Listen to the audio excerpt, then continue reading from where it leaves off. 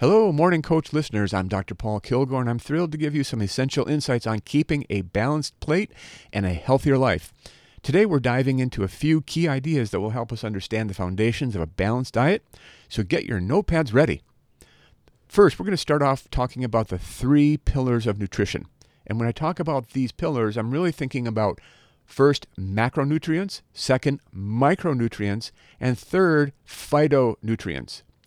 Macronutrients include those things like the major categories of carbohydrates, proteins, and fats. When I think about carbohydrates, I'm thinking of the primary body's energy source. So we really emphasize whole grains, fruits, and vegetables in this category. And of course, all of these are important for our diet, so when you're going shopping, make sure you include them in your diet. Proteins of the second category. These are absolutely essential for your muscle and tissue repair. Even if you're not a weightlifter, protein is very important to maintain your overall health. And we know this is true because as we get older, we can sometimes experience something called sarcopenia. This is muscle wasting that it can occur as we get older. So in this category, you want to opt for those lean meats, legumes, and dairy. All are great sources of protein. Third category of macronutrients, we're talking about fats. These are absolutely critical for good cell function because the fat or lipid is actually part of the neuron membrane. That means that if you have good fat levels, good myelin sheath on that neuron, it's going to function better. We focus here on sources like avocados, nuts, and olive oil as great sources of healthy fats.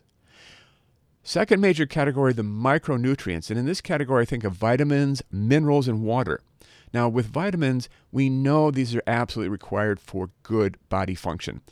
When you think of foods that contain good levels of vitamins, we think of the colorful fruits and vegetables. Second category, we think of minerals. And when we think about minerals, we're talking about these compounds that are absolutely essential for good bone health, good blood formation, and maintaining overall good health. We find these minerals in leafy greens, nuts, and dairy. And third category is that category you might not think of as a micronutrient, but I put water in this category. And I put water here because it's actually critical for our overall health. Many of you probably heard of this target of 8 glasses of water per day. It actually can vary from individual to individual, but that's not a bad target. One of the reasons I say it varies is because certainly our exercise level can vary from day to day, and also we get liquid or fluids from not only fruits and vegetables, but things like tea and coffee and other drinks that we consume other than water. Now, the third category I think of in pillars of nutrition is the phytonutrients.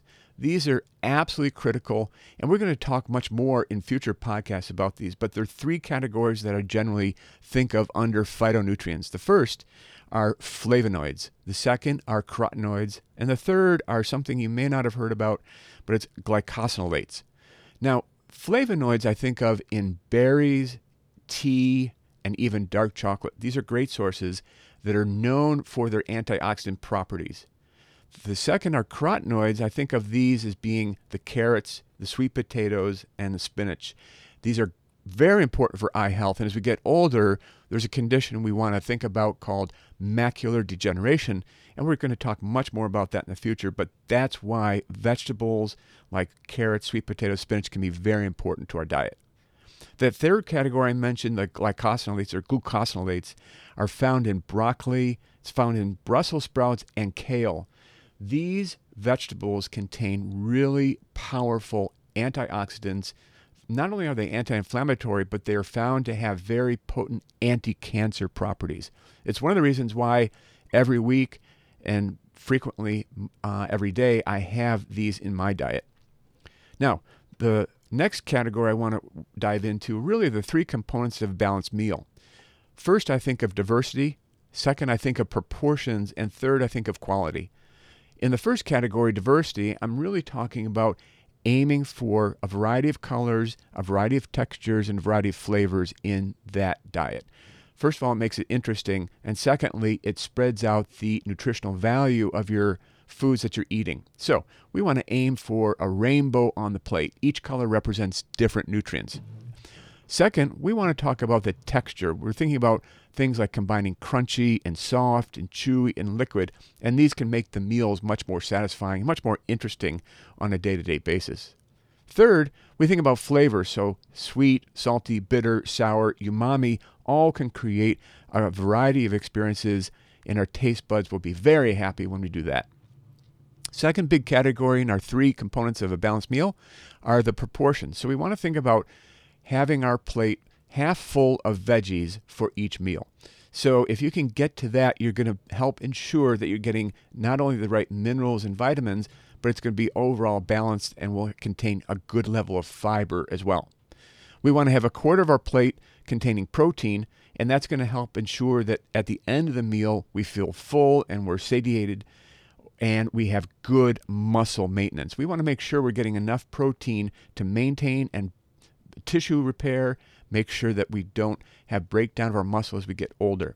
Now, third component of our plate, I think of that quarter plate being carbs. This is the fuel for your body and your brain, keeps that energy level up so you don't feel like you're getting fatigued over the course of the day. Now, the third category I think of when I think of 3 components of a balanced meal, I think of quality. So I think of whole foods. We want to limit additives in our food, and we want to go for the seasonal foods and local foods because we know those are going to be more fresh and contain very good levels of nutrients. When we think about whole foods, we're really trying to minimize the processed foods for maximum nutrition. So when you go to the grocery store or market, one of the things you want to go away from are those aisles that have that processed food. And if you have any question about what's in the food, do make sure you read the labels, of course. We want to limit those foods that are containing preservatives, artificial colors, and sweeteners, and we want to make sure we focus on the fresh foods that have the great nutrient value, high protein, high minerals, high vitamin levels. Okay? Now, let's finish up with talking about really very important things that we know happen every day. Sometimes it happens to me, and I really try to minimize this. These are 3 mistakes to avoid in our diet. Number 1, skipping meals. Number 2, falling for the fad diets. And number 3, neglecting hydration. So skipping meals is one of the things that I really try to avoid. One of the reasons why is that when we talk about skipping meals, we actually can dictate what our energy level is throughout the day. And for example, breakfast, a key meal for us every day. It sets the energy tone for the day, and skipping breakfast can actually lead to overeating later in the day. Number 2, ignoring hunger. We want to listen to our bodies, make sure we're not delaying meals, because when we delay meals, that can sometimes lead to binge eating or overeating. And when we do that, of course, we're going to have difficulty maintaining the weight that we want to maintain. Third, we want to avoid nighttime overeating. This means eating large amounts before bed, and not only can this be disruptive to your sleep, but it can also disrupt your digestion overall. And so we want to avoid eating after a particular time, and depending on what time you go to bed, I would recommend not eating 2 to 3 hours before bedtime. And this will help prevent things like reflux or gastroesophageal reflux disease. And if you have anything like GERD or peptic ulcer disease, these are things that you already know about, but avoiding late night eating is very important. Now, second, falling for fads, we want to avoid these ideas of that we're going to quickly fix our weight or quickly fix it through a certain diet that we read about or we hear about on social media. No diet really can provide instant results. We want to focus on our long-term health, so making small changes every day, just like JB talks about in Morning Coach, is something that we want to really think about. Second, we want to think about restriction. When I talk about this, I want to make sure that we don't overly restrict food groups that can lead to nutrient deficiencies. Some of these diets may lead to very, very substantial reductions in your fat intake.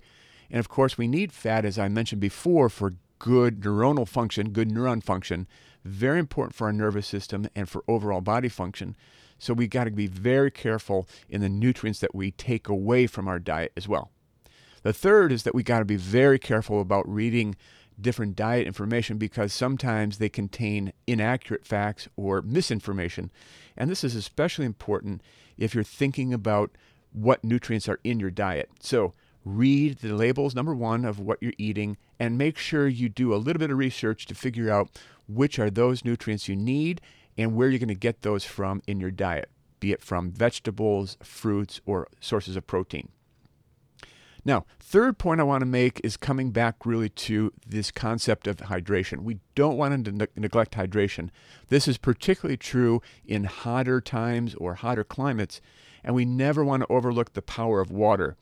Thirst can be very, very important indicator of whether or not we need more water. But one thing to keep in mind is that as we get older, our osmoreceptors or our thirst sensors can go down. In fact, we know that older people may not detect the thirst function really as much as younger people.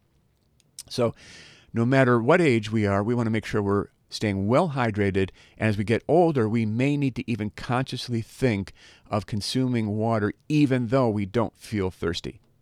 Second, we want to avoid sugary drinks as much as possible. Not only can they lead to weight gain, but they can lead to other health issues. And if we're gaining weight, or we may be on the edge of having diabetes or be in that pre-diabetic zone, we want to minimize these sugary drinks because that could actually put us over the edge into frank diabetes.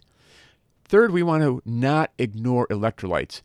I talked about consuming water, but one of the things that we know is that as we're more active, if we're going to the gym or doing any kind of aerobic exercise, one of the things that we do lose are those electrolytes. Those are things like sodium, potassium, chloride. And when we lose these, it can actually lead to not only decreased cognitive function, brain function, but can also affect other organ function, our overall health, and levels of fatigue or energy. So, balanced nutrition is not about perfection. It's really about the direction that you take overall in your diet every day. Start with the key foundations that we've talked about today, and remember, every meal is really a new opportunity to nourish your body. So, until next time, stay nourished and thrive. Thank you very much for listening.